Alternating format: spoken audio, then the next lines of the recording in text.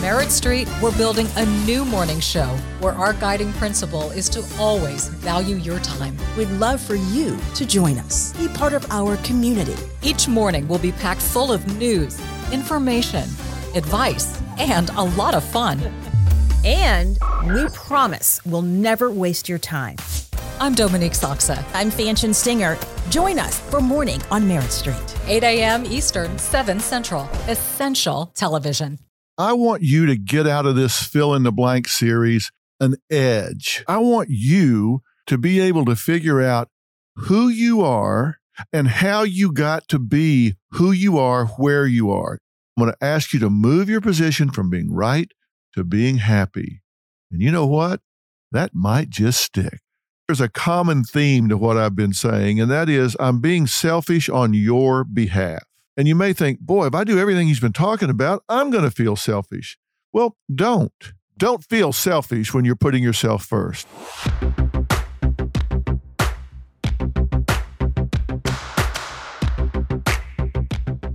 Okay, you just heard a recap of Living by Design Part 1, so it stands to reason this is Part 2. And obviously, I'm talking to you about you, and we are going to talk about some really fun things today that are going to change your life. That's my goal. I hope it's your goal as well. Remember, as we were finishing last time, I was talking about the fact that I wanted you to know who you were and how you got to be there. Now, let me take that one step further, because once you're there and you are who you are, let me be real clear. Everybody has a way of being in this world. You do, I do, the guy next to you does, the woman at the store does, the woman you work with does. Everybody has a way of being in this world. And everybody's a little different. It's true, we are like snowflakes. Everybody's different.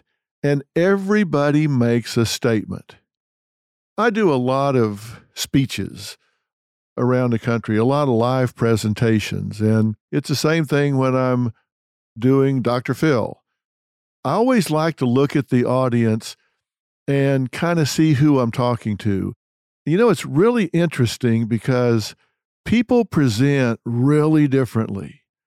Even though it might be a weekend speech or seminar I'm doing at a resort, here'll come this guy, he's all buttoned up, he's got on a sport coat and a tie, and he's got a nice haircut. I mean, he's coming in, and he's got all this on saying, hey, I'm credible. Look at the way I'm dressed. Then I'll look over to the right, and there's a guy over there that looks like he woke up 5 minutes before he got there, dove in the laundry basket, jumped out, everything is wrinkled, barely dressed, and says, hey, here I am. I'm laid back. Let's go see the bald guy. Make completely different statements. How about you? What is the statement you make? Look in the mirror and ask yourself, what do you communicate just by the way you present? Some people come in a room like a house afire. They blow through the double doors, knock them back into the wall. They come in making noise like a whirling dervish. They're the center of attention. They're just right in the middle of everything. Other people, they just drift in like a cool breeze, and they're just over by the side, standing against the wall, taking everything in. Is one way right and the other way wrong? No. Neither way's right or wrong. Everybody has their own way of being in the world. The main thing is that you know what you're projecting. What's your image? What are you putting out, and is it what you want to put out? I'm a people watcher. You probably guessed that by what I do, but I'm a people watcher. I'll never forget one time Jay was with me. We were traveling in New York, and we were flying out of LaGuardia back to Dallas. And that's at the end of one concourse, way at the end. Now, this was back before 9/11. So anybody could get on the concourse down by the gates. And as usual on a Friday night, everything is delayed. It's snowing outside. This is stacked up. And I swear to God, you look on this concourse, it looks like the bar scene in Star Wars. There's all kinds of creatures out there looking around. And so he and I are just standing over to the side, and we're watching people. And we're looking at this one guy. I say, Jay, hey, look at this guy over here. Now, this guy was gray.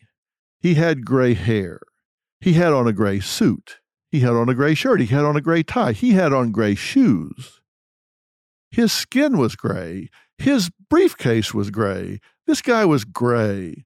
He looked like Don Knotts, Barney Fife from the Andy Griffith Show. I mean, it looked like if you thumped him, he would fall down.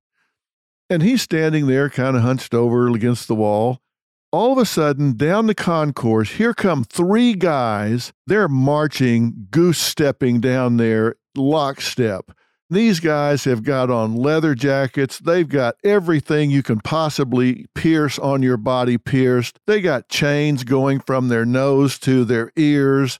They got tattoos everywhere. They got mohawks. I mean, their heads are tattooed. They're communicating, hey, we are bad dudes. They're stomping down, pushing people out of the way.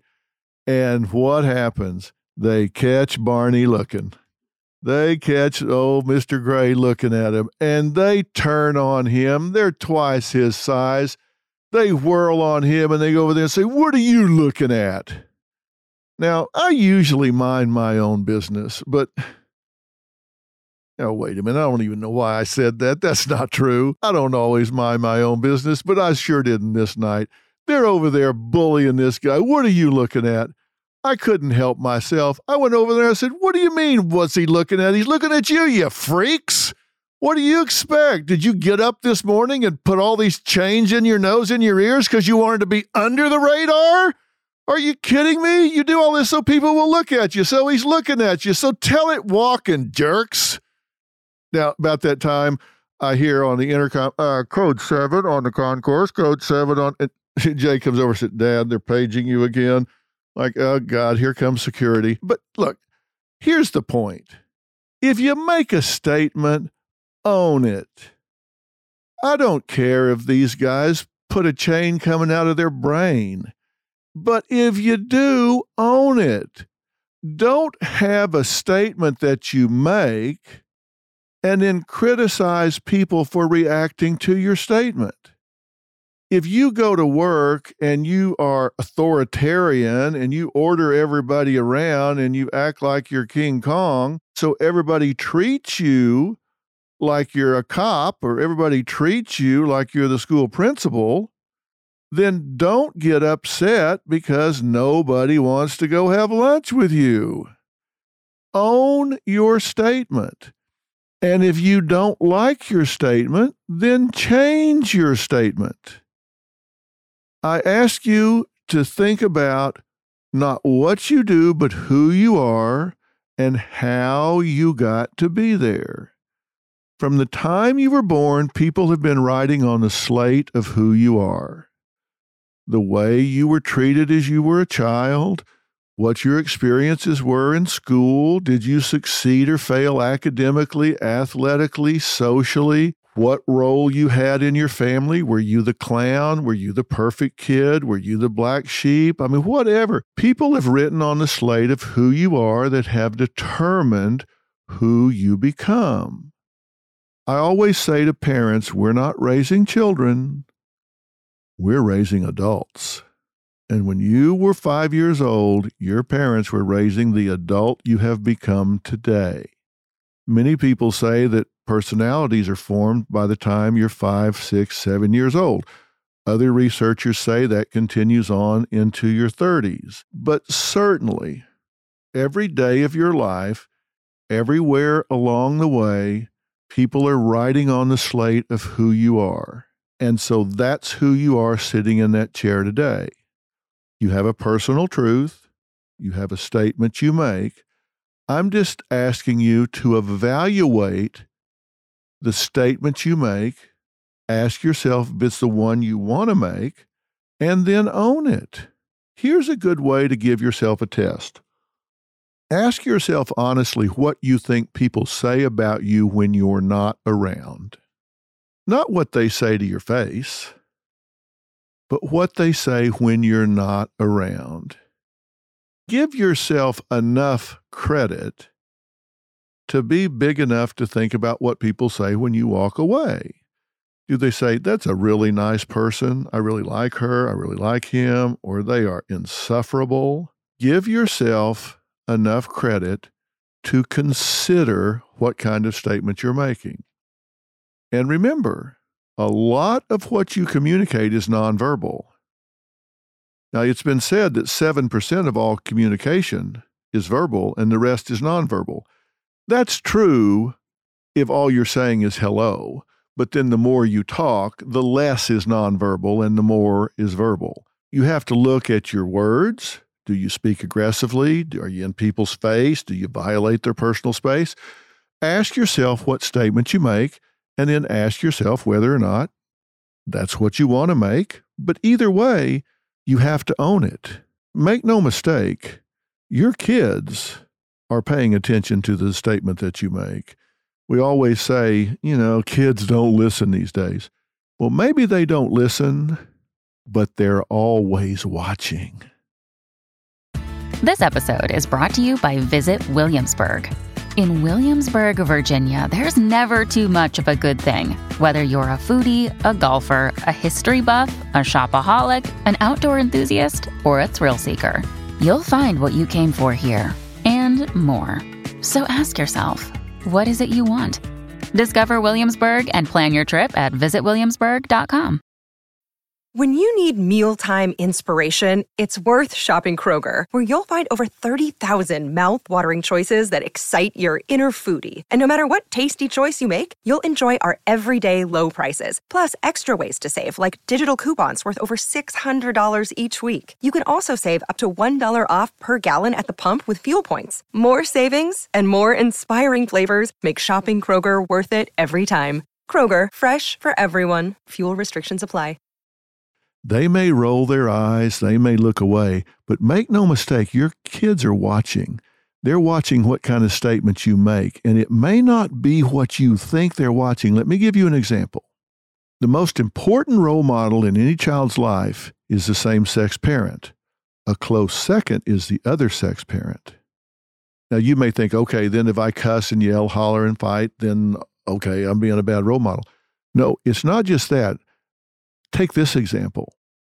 Let's say you go to work every day, and every day you come home, and you're moaning and groaning and saying, oh my God, I'm so tired. I hate that job.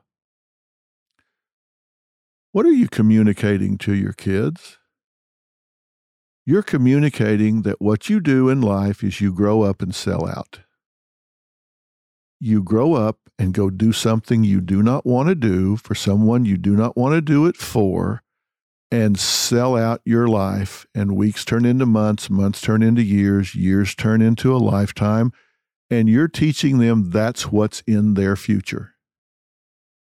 And then you're going to expect them to grow up and be unique individuals that fight for what they believe in? I don't think so. Ask yourself, if you're doing what you don't want to do and coming home and complaining about it every day is teaching your children to grow up and do what they don't want to do and complain about it every day. So, I said last time I was going to talk to you about the core characteristics of a champion, and I'm going to do that, but first, I want you to do something for me. I want you to agree to put yourself and your family on what I call project status. Project status. Now, let me tell you what I mean when I say to put yourself and your family on project status. Let's say you're sitting around watching TV and you have an awareness that you need to clean out the garage and paint it. Okay, you're not doing anything about it, but you've got an awareness that you need to do it. What do you think the chances are of that garage getting painted? Yeah, not much. But let's say you're listing your house for sale and they are going to come and take pictures Monday morning and it's Friday at noon. Now, what are the chances that garage is going to get cleaned out and those walls are going to get painted? Pretty damn good. You know why? Because it becomes a project with a deadline. It becomes a project with a deadline, and you put it on project status, that means you push everything else out of the way. That moves to the top of the priority list. It's on project status, and things start to happen. Now, I tell you that to tell you this. If you aren't fully satisfied with who you are or where you are, if you aren't fully satisfied with your marriage, your family, your career, the amount of money you're making, the amount of money you're saving, the condition you're in, how much weight you're carrying, what kind of health you have, it's not going to change until you put it on project status. Now, let me explain something that I think is really important before we get to the core characteristics of a champion. And when we get to the core characteristics of a champion, I'm going to be telling you what I have learned across time. And you're going to be hearing some quotes from some real champions. I'm talking Charles Barkley, Emmitt Smith, Bill Belichick, Shaquille O'Neal, and not just athletes. You're going to be hearing from like Ron White, one of the most successful comedians in the world, Steve Harvey, one of the most successful television personalities in the world, Vince Lombardi, one of the greatest legacies in the history of football, Michael Jordan, Muhammad Ali, Kobe Bryant, Derek Jeter, Billie Jean King. I'm going to be giving you some insight from some of the biggest champions in the history of our country. But I don't want to tell you that unless you're willing to put yourself on project status. Because if you're not willing to put yourself on project status and all you're going to do is just have an awareness, I'm wasting my breath and your time, and I don't want to do either one of those things. So when I say put yourself on project status, I mean you've got to say, I am going to set some goals, I'm going to put them on a timeline, and I am going to commit to change. Now, there are 4 stages of readiness that I want you to understand before we go forward. 4 stages of readiness. Now, stage 1 is when you are going to commit to a change because it has been assigned by authority. Now, what am I talking about here? Let's say you get in trouble, so you go to court and they give you court-ordered anger management or court-ordered rehab for drunk driving. What do you think the chances are that somebody's going to really make a change when they go to therapy because the court says they have to and no other reason? How about 0? Whatever money they spend on these court-ordered programs, they might as well put them in a paper shredder, take that money, put it in a paper shredder, bag it up and sell it for confetti. At least they would get some money out of it because it's absolutely worthless. Those people are going because they are compelled to go, and absolutely no change is going to take place. Stage of readiness number 2 is when you're making a change because somebody else wants you to. You don't really want to, but your wife or your husband or your parents, your friends, they want you to do it, so you do it just to please them. You do it just to get them off your back. You don't really believe it, you don't really want it, but hey, if it shuts them up, fine, I'll do it. Again, what's the chance of meaningful change? Slightly more than making confetti, but not much. Readiness for change, stage number 3, is when you intellectually know that you need to do it. You don't feel it, but at least in your mind, you know, hey, this is not smart. Smoking kills you. I know that. I need to stop. In my mind, I know it. I don't feel it. I want to keep smoking. I want to keep drinking. I want to keep doing whatever I'm doing. But at least in my mind, I know it's not smart. I'm not really emotionally there, but at least I'm smart enough to know that what I'm doing is not right. Now, sometimes intellect will take over and you'll white knuckle and power yourself through, so there's some chance for change. But real change happens in stage number 4. Stage number 4 is when mentally and emotionally you are ready for change. Stage 4 is when you can look yourself in the mirror and say, I will not take this from myself another minute, of another hour, of another day. I don't care how scary it is on the other side. I will face that fear instead of take this from myself for another second. I am sick to death of this. I'm going to throw up if I do this another day. I'm not taking this from myself. I am going to change. That's when you put yourself on project status. That's when you take what I'm getting ready to tell you. That's when you make the most of it. That's when you make a change. Not before. So you have some work to do if you're going to maximize what I'm getting ready to tell you. I want you to put yourself and or your family, whatever your focus is, on project status. I do not want you sitting on the couch having an awareness that you need to change. I don't want to talk to people that have an awareness that they need to change. I want to talk to people that put themselves or their families on project status.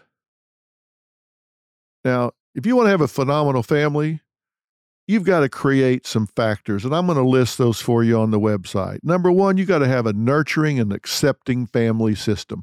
I don't care what kind of legacy you had. I don't care what kind of family you grew up in. You are the adult now. You get to decide what kind of family system you have, and you have to create a family system that nurtures every family member and makes every family member feel accepted.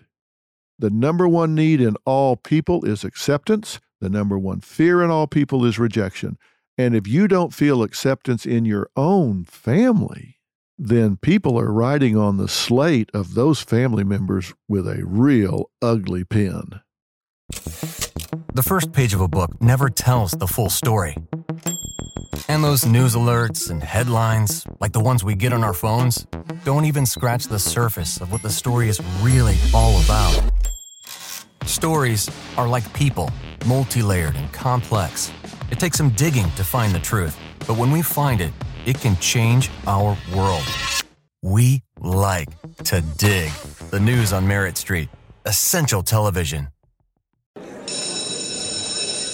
I'm Dr. Megan Sachs. And I'm Dr. Amy Schlossberg. And we're the host of the podcast Campus Killings. Our show covers some of the most sinister crimes to take place on or around school campuses, or the cases we discuss have a school-connected theme. And with the new school year comes an all-new second season of Campus Killings, which will debut on September 16th, 2023. But if you want to listen to Campus Killings now, you can binge all the episodes from Season 1. Available everywhere you listen to podcasts. You need a family unit that nurtures everybody in the family, accepts everybody in the family. Everybody wants to have a sense of belonging. Everybody wants to feel like if they don't show up somewhere, there's somebody in this world that will miss them. There's somebody in this world that will care. There's somebody in this world that will be checking to find out why they're not where they're supposed to be. You want a family system that nurtures them, makes them feel good about who they are, and accepts them as part of the family. And there's a role for every member of the family. Factor number 2 is that the family has a rhythm versus chaos. And by rhythm, I mean there's a pattern to the family. It's predictable. That doesn't mean there's an absence of spontaneity, but there's a rhythm to it. They just know that, hey, we go to bed at a certain time, we get up at a certain time, we have meals at a certain time, we react to things. Well, there's just a certain rhythm to the family, and it's a very calming rhythm. We can depend on it. We rely on it. It's very important that children grow up in a family where there's a certain rhythm, there's a certain flow. Factor number 3, there are active communications. And let me tell you how to do that. If you're a parent, I want you to spend time talking to your children about things that do not matter. I didn't misspeak. I said I want you to spend time talking to your children about things that do not matter. Why? Because it's great practice for when you need to talk to them about things that do matter. You ever watch these hospital shows on TV? What's the first thing they say when they roll somebody into the ER? Start an IV with Ringer's lactate. Did you ever wonder what that was? It's sugar water. It has absolutely nothing in it. There are no antibiotics. There's no pain medication. There's nothing in it. What are they doing? They're getting an open vein. So when they figure out what they do need, there's an open vein so they can easily flow into it what the patient needs. That's what happens when you open channels of communication by talking to your children about things that don't matter. It's not threatening, it's easy.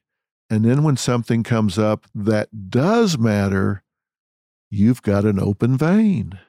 You just flow right into it. It's not the first time you've ever gone out and tried to talk to one of your kids and they're thinking, what the hell is this all about? Talk to your children about things that don't matter so there's an open line of communication when things do matter. Number 4, you need to create rituals and traditions.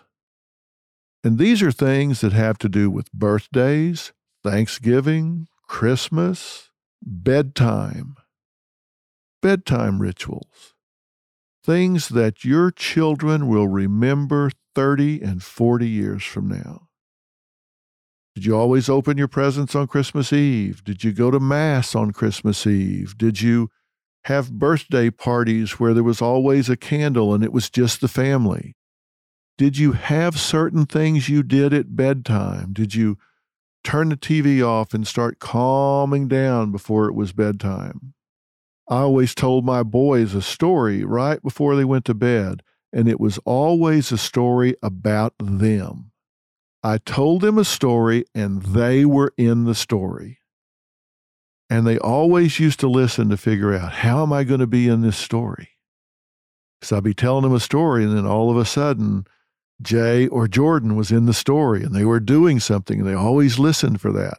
And both of those boys grew up from the time they were 2, 3, 4, 5 years old, getting told a story that they starred in every night before they went to bed. It wasn't a big deal, but it was just a tradition. It was a ritual that they grew up with. And they will tell you to this day that they heard these stories. Sometimes they were funny, sometimes they were serious, sometimes they were just matter of fact, but they were always in the story. Create little rituals and traditions for your family. And the 5th thing is you've got to have crisis management. Every member of your family knows that when a crisis arises, there's no judgment, there's no punishment, there's no problem. The crisis gets managed. That every family member becomes a resource. They know when problems arise, their primary unit is their family. And they need to know that and learn that, and you need to make that the case no matter what. If your daughter all of a sudden is pregnant at 14, she needs to know, my family will rally around me. We'll deal with it later, but right now, I know I have a place to go. If your child is getting bullied at school, they need to know, I have a place to go. I'm not going to be left twisting in the wind to deal with this on my own. I have resources in my family. I'm nurtured and I'm accepted. We have active communication, and my family is a resource for me. Now, I'm going to have all of those things on the website because if you're going to change your family, it has to be on Project Status. And if you'll do that, you have a place to start. You have a formula to pursue. That's what you need if you're going to put it on Project Status. You can't just make it up as you go along. Now, let's talk about you. I said we were going to talk about a lot of people that had put themselves on Project Status, and I said I was going to give you what I call the core characteristics of a champion. Here's the exciting part about this. I've studied winning. I've studied motivation. I've studied championships all my life. I've studied champions all my life. I told you last time I've been doing it since I was 12 years old. I focused on why people do what they do and don't do what they don't do. And here's some really good news.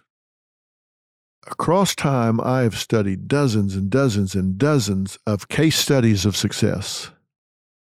And here's what I found out. There are certain factors, certain characteristics of every champion I've ever studied. They're there every time. They're not there some of the time. They're there every single time. I started out with a big list, but I only kept the factors that were there every single time.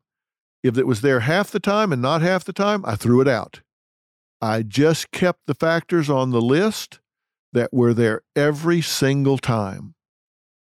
And I worked it down to a list of 7, the 7 core characteristics of a champion. And the good news is, not only are those things identifiable, but those 7 things are doable by regular people, people like you and me. We don't have to be world champion skiers or world champion scientists or researchers. These are things that are doable by regular people like you and me. And I'm going to give you some illustrations. Now, I'm kind of heavy on athletes here because I grew up in an athletic world, and so I paid particular attention to those.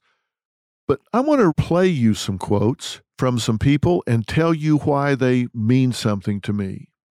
I was talking to Charles Barkley not long ago. Listen to this quote that he had to say when I asked what motivated him to be one of the top 5 rebounders in the history of the NBA. I was actually gigging him a little bit because I said, hey, you're not the greatest specimen, but yet you're one of the greatest rebounders. How did you make that happen? Here's what he said. Well, because I had success as a freshman. I led the SEC in rebounding for 3 years. And one of my coaches said, if you get 10 rebounds a night, if you look at the NBA right now, I think there's probably only 7 or 8 guys averaging 10 rebounds a game. Right. He says, if you get 10 rebounds a night, son, you're going to be in the NBA. And I'm like, that's going to be my specialty. I'm going to get me at least 10 rebounds a night. Think about what he just said.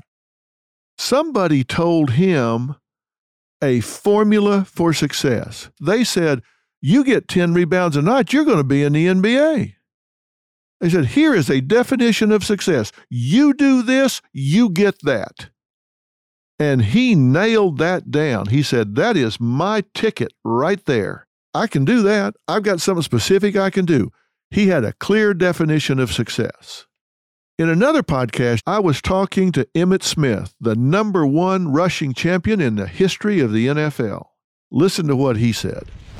The foundation of sports is the one thing that I lean on the most.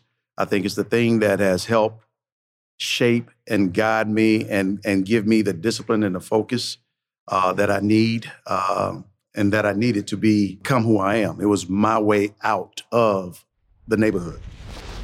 What you just heard Emmitt say was what motivated him, and that he had a strategy to change his station in life. He put his station in life on project status. He had himself a strategy for getting out.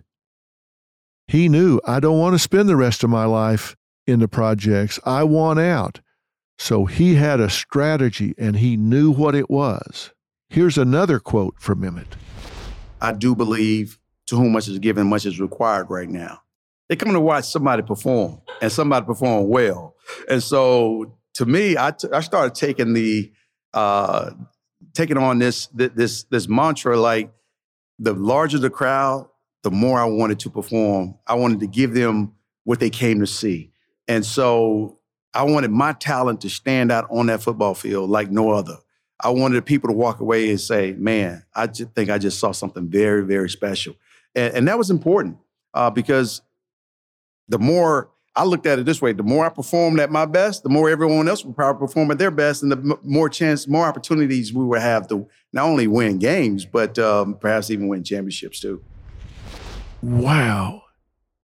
You just had a glimpse into the heart of a champion.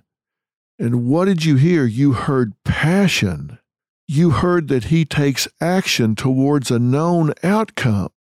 You heard what he's saying to himself in his mind when he's pursuing something. What do you say to yourself? He was taking action towards a known outcome, and he was very passionate about it. Then, as though that wasn't enough, he said the following. I tried to visualize the entire game before the game even was played. I tried to visualize the play calls, when I got the ball, what was going on the defensive side of the ball, where the guys was coming from. I tried to create this picture, this movie in my mind in terms of what I was going to do and what I was going to see and how I was going to respond. Now, I've talked about the importance of knowing what success was, but good grief, talk about being specific. He's playing a movie in his mind of what success is going to look like, feel like. So visionary. And that's present in every champion I've ever studied. Never, ever did he shy from the challenge. Listen to this. And so, but having the experience of being in games that are very, very meaningful to you as an individual player and to you as a team is absolutely paramount to your life experiences. I think it all pays itself forward and backwards. It gives you the opportunity to appreciate certain things. You've heard the old saying, pressure is privilege. He's telling you it matters that you are in situations that are meaningful, that have a consequence. He didn't want to be in a comfort zone. He wanted the ball. He wanted to take risks. Champions take risks. Champions get in the game of life. They get in the game of football, and when they do, they want to be in the pressure positions. They don't shy from center stage. They say, put me in, coach. Give me the ball. Listen to what Shaquille O'Neal had to say. I was raised by a disciplinarian father. Philip Harrison was a drill sergeant in the Army. So when he met my mother and I at 2, started early. Give me the bottle. Learn how to tie your own shoe. I thank him. I thank him all the time. Like, he was very hard on me, but it's not something that I dwell on now and say, he was too hard on me. I'm glad he did it. Because I look at a lot of guys in my position, they have no discipline, they have no drive, they have no values. So he put that into me right away. As I was saying at 3 years old, give me the bottle. You hear what he's saying? This isn't about being lazy. This is about requiring the most out of yourself. This isn't about a comfort zone. This is saying, I didn't want the easy road. I wanted the demanding road. I wanted to require a lot out of myself. I put myself on project status. My father put me on project status, and I didn't buck it. I embraced it. And now, when I got into the league, I realized I had an edge on everybody else. You know, I talked to you at the beginning of part 1 and said, I wanted you to be someone that got it. What did I want you to get? I wanted you to have an edge on the rest of the world. This was Shaq's edge. He was disciplined from a very early age. He required a lot of himself. Champions do that. They don't look for the cushy road. They don't look for the easy way out. And what motivated him? Listen to what he says about motivation. Because that number was a factor. I grew up with nothing. And being the oldest boy and the toughest minded boy, there's a lot of times I didn't get anything. Yeah. But, you know, you always got to take care of the younger sisters. You always got to take care of. So when I'm like $5 million a year, I can get them a house. I can get, like, I was just, that's it's a factor for me. I'm not an engineer. I can't be like, oh, I can, if I write this essay, I can get an engineer. That's not a factor for me. So when I see the $5 million that could change everybody's lives, that's a motivating factor for me. So I had to jump on that chance. Did you hear that? Jump on that chance. The universe rewards action. He saw something he wanted. He saw a guy make $5 million, and he said, I can do that. I'm going to seize the moment. If that guy's getting $5 million for what he's doing, I can get $5 million for what I'm doing. I'm going to get out there and get mine. I'm going to take action. I'm not going to sit in a comfort zone. I'm not going to have a damaged personal truth and say that's for him, not for me. I'm claiming it. You generate the results in life you believe you deserve. He believed he deserved that $5 million. That wasn't for somebody else. That was for him. Like he always used to do little weird stuff like that just to keep me pumped up. Yeah. So you play that game in your mind. Yes. You have these internal motivations. Yes. You're not taking my mother's house ever. Everybody's driven by something. And as you watch Shaq play basketball all these years, did you have any idea that when he's ripping the rim off the backboard, when he's pushing people out of the way going down the line, that what was in his mind and heart is, I'm going to get that ball, I'm going to put it in the hoop because I'm going to keep my job, because if I lose my job, you're going to take my mama's house away, and you're not taking my mama's house away. That's what motivated him. How about you? What motivates you? And then he told me something beyond profound. I'm like, damn, Jerry West, I'm that great. I can have my name on. I know I was good, but shit, we still had Mike, Barkley, Ewing. Like, we still had guys that were, like, I'll never be that good. But, you know, when you get somebody like that to believe in you, it turns up another notch. You remember me talking about personal truth and internal dialogue? He began to put a nucleus of people around him that believed in him. And that meant something to him. Even Shaquille O'Neal, we look at Shaquille O'Neal and say he is basketball. He's like a house with a ball in his hand. But he says, no, it meant the world to me that someone like Jerry West believed that I was special. Let's get away from sports for a minute. Ron White's one of my best friends. A lot of people have said, what? How could Ron White be one of your best friends? He's a dope smoking, cigar smoking, scotch drinking rounder, and you haven't had a drink in 50 years. Well, you don't have to love everything somebody does to love them, and I love Ron White. He is a good man. He's a good father with a good heart. Do I like that he smokes dope and gets drunk too often? No, and I tell him every chance I get. But he doesn't listen. I still love him. And he's one of the hardest working people I have ever met. This guy makes millions of dollars filling up arenas, and he does 200 nights a year. What I would do, and this is brilliant, and I know you'll agree, is I would invent stage time. So I would go to a restaurant and say, you guys should have a comedy competition here, and first prize is dinner for two.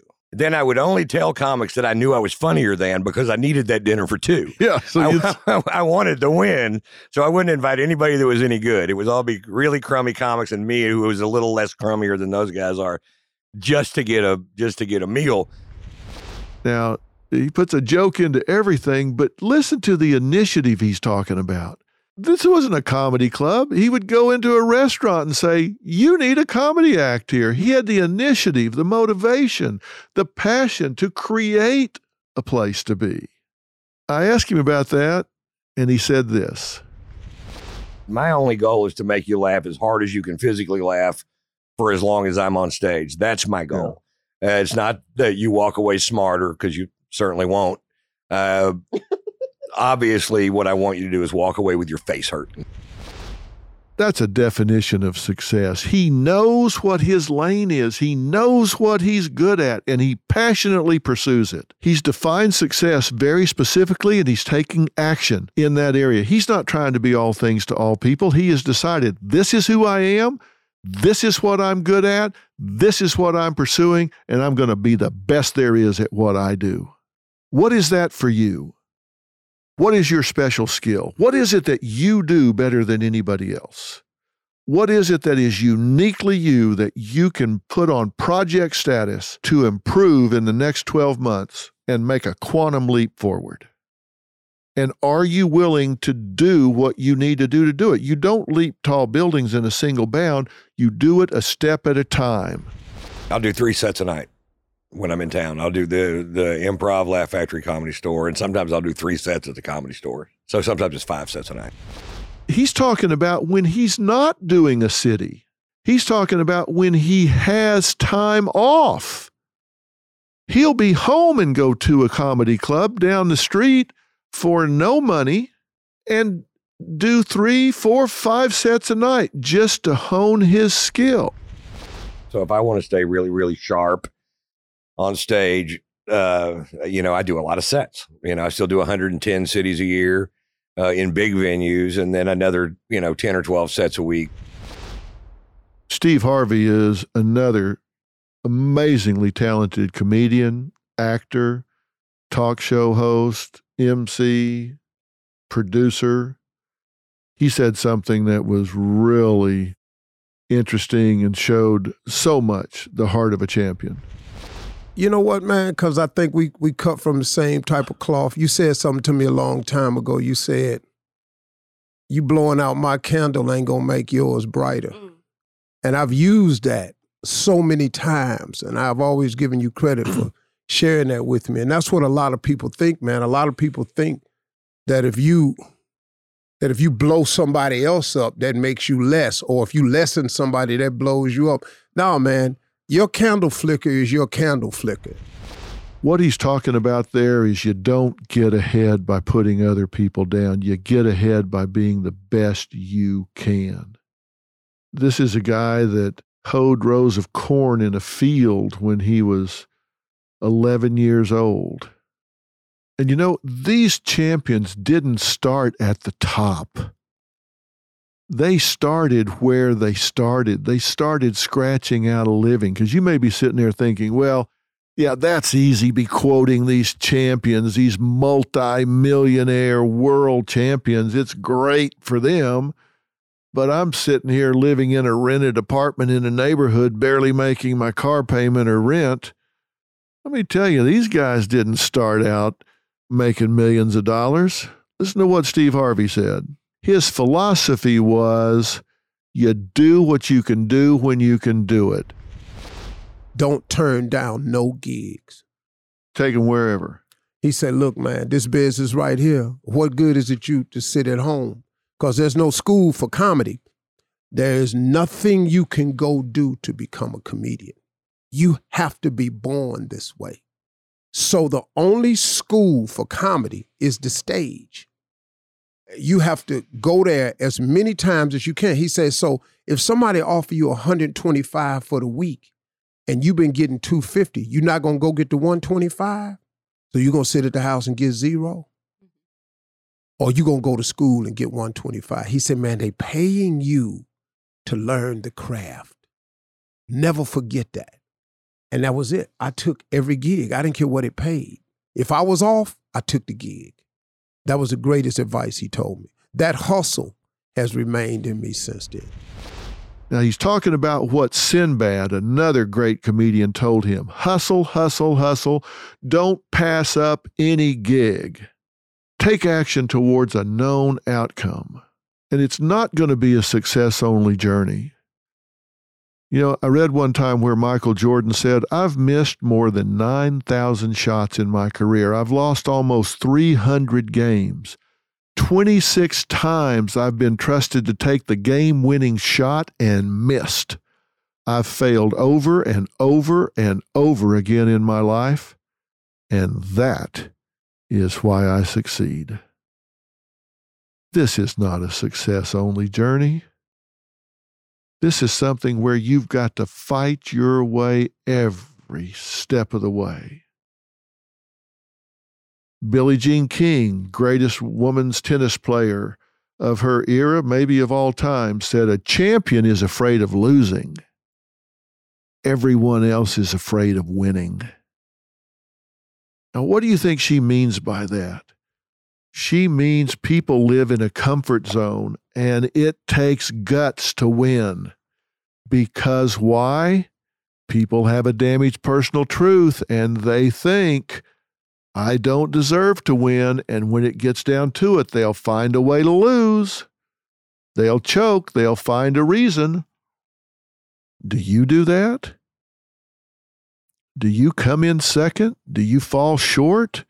Because in your heart of hearts, you don't really believe you're a winner. You don't really believe you're a champion. A wise man once said the difference between winners and losers is that winners do things losers do not want to do. Well, maybe it wasn't a wise man. Maybe that was me, but that's really a good thought when you think about it. Winners do things losers don't want to do. So how about you? You willing to do what losers don't want to do? Well, let's find out. Because I'm going to tell you the 7 core characteristics of a champion right now. I'm going to tell you what I have learned.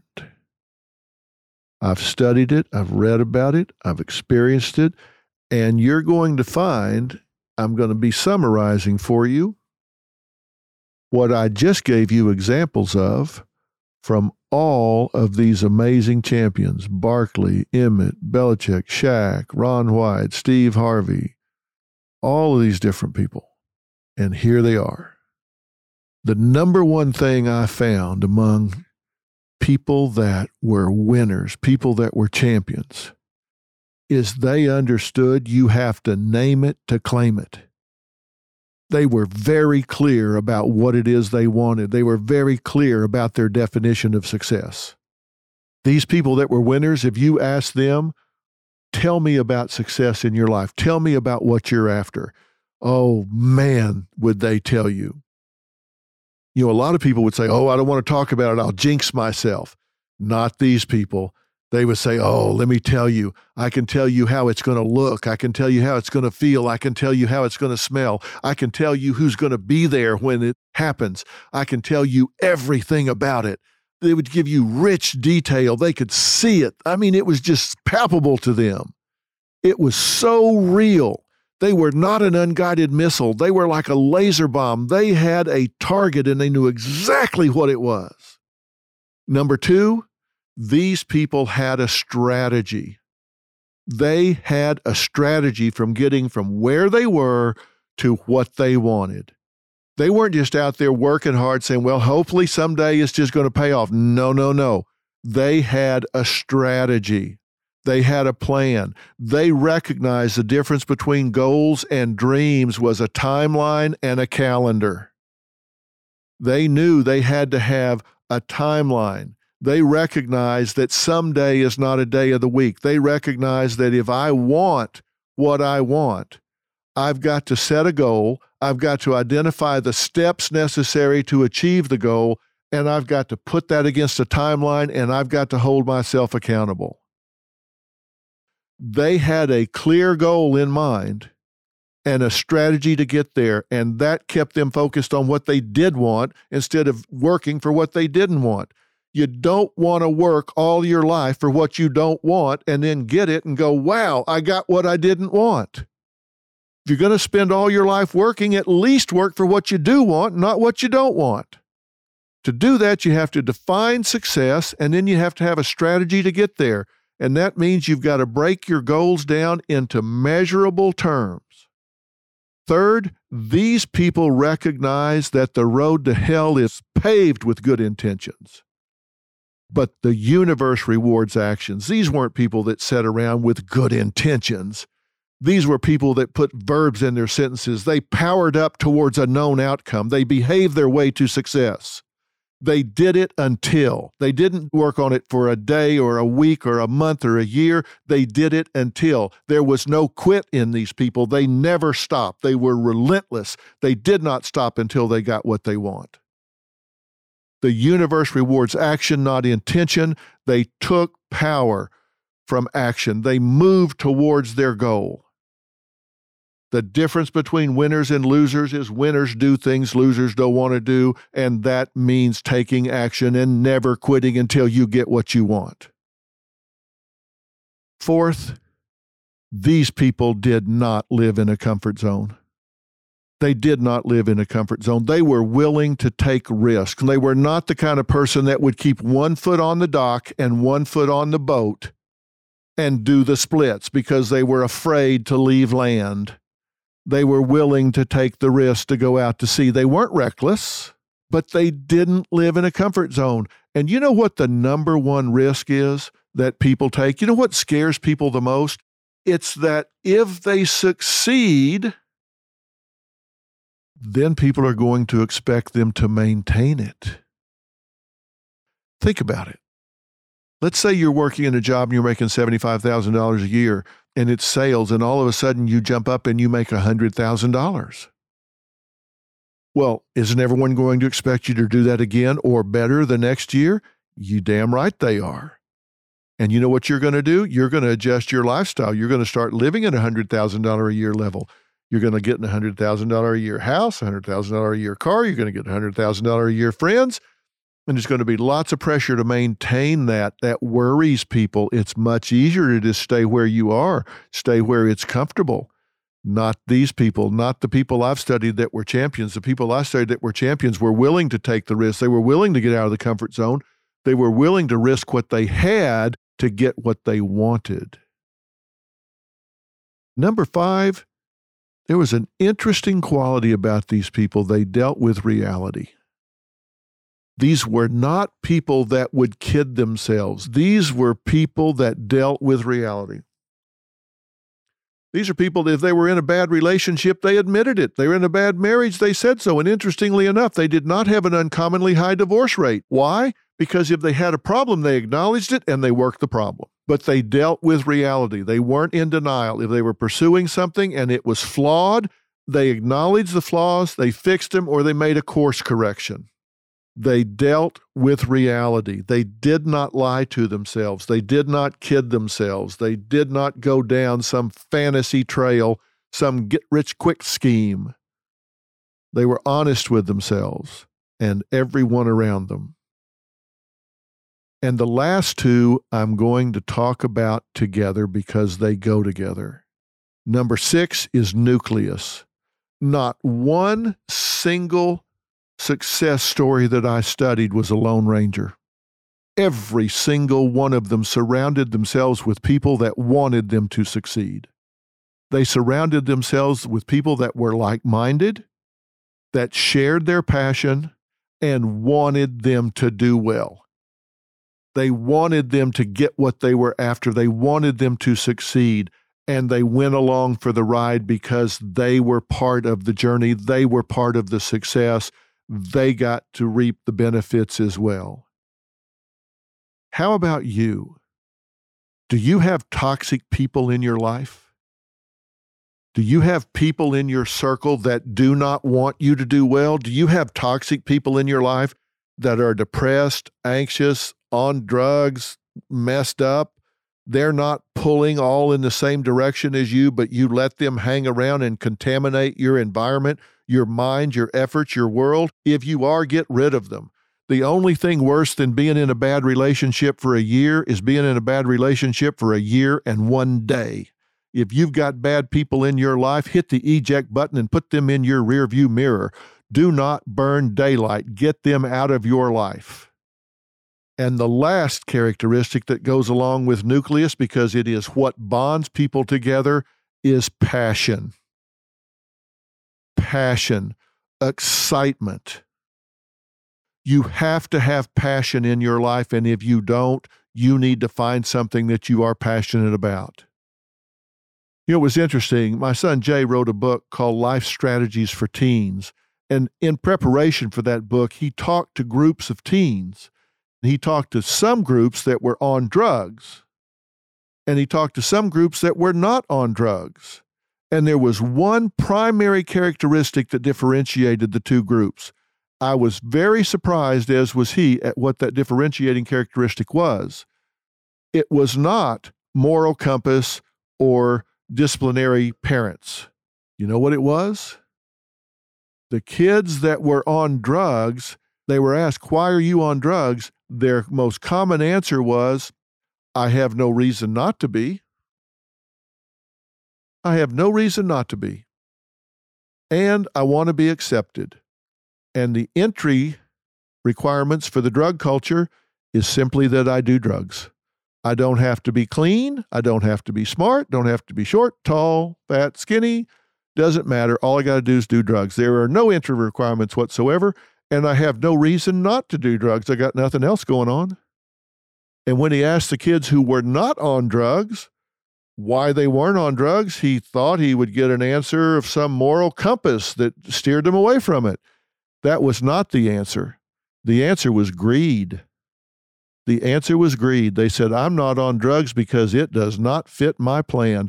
I have something I want, and this does not get me closer to that goal. Whether it was they wanted a car, or they wanted to be on the football team, or the debate team, or go to college, or whatever, and they just said, drugs does not get me what I want. I passionately want to be on the football team. I passionately want to go to college. I passionately want to have a car. I passionately need this job, and drugs simply don't get me what I want, so it's my greed that keeps me moving forward, and drugs don't help, so they don't fit my plan. What does that tell you, Mom and Dad? If you have a kid that's not passionate about something in life, you need to stop listening to me right now and go find something for them to be passionate about. Because if they're passionate about something in their life where they don't have time for drugs, they're much less likely to go down that road. But how about you? Are you going through the motions? Are you waking up every day and just putting one foot in front of the other and going through the motions? Are you doing what you're doing today primarily because it's what you were doing yesterday? Not because it's what you want to do, but because it's what you're already doing. Are you doing what you're doing today because it's what's expected by your family, your friends, your church, whoever? Are you living an assigned life instead of an authentic life? If you aren't passionate about what you're doing, you need to really step back and ask yourself what it is you would be passionate about. Because you need to be passionate about something. Maybe it's a hobby, maybe it's your job, maybe you're blessed enough that your hobby and your job are the same thing, where your avocation and your vocation are one and the same. If that's true, you are truly blessed, but you need something that you are so excited about, so passionate about, that you just want to sleep fast. It's just like you just want to go to bed and go, zzz, get back up. I want to get back in the game. I don't want to waste time sleeping. I want in the game. I want to be in life. I want to get moving. And if that's not the case, you need to change the case. These 7 factors were present in every success case that I have studied over the last 45 years. And as I said, every one of them are doable by you.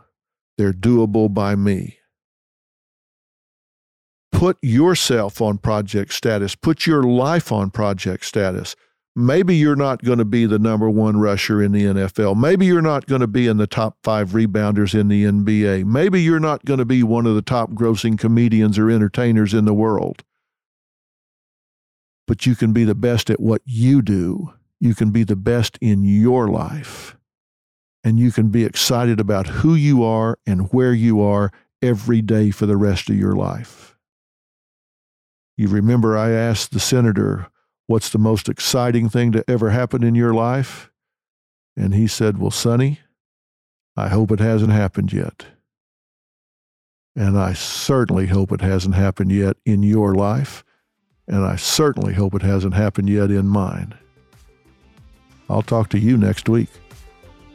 When I put on that 51 jersey, my dad's number at Long Island City High School, he wore number 51. And I wore number 51 with the New York Knicks for my dad.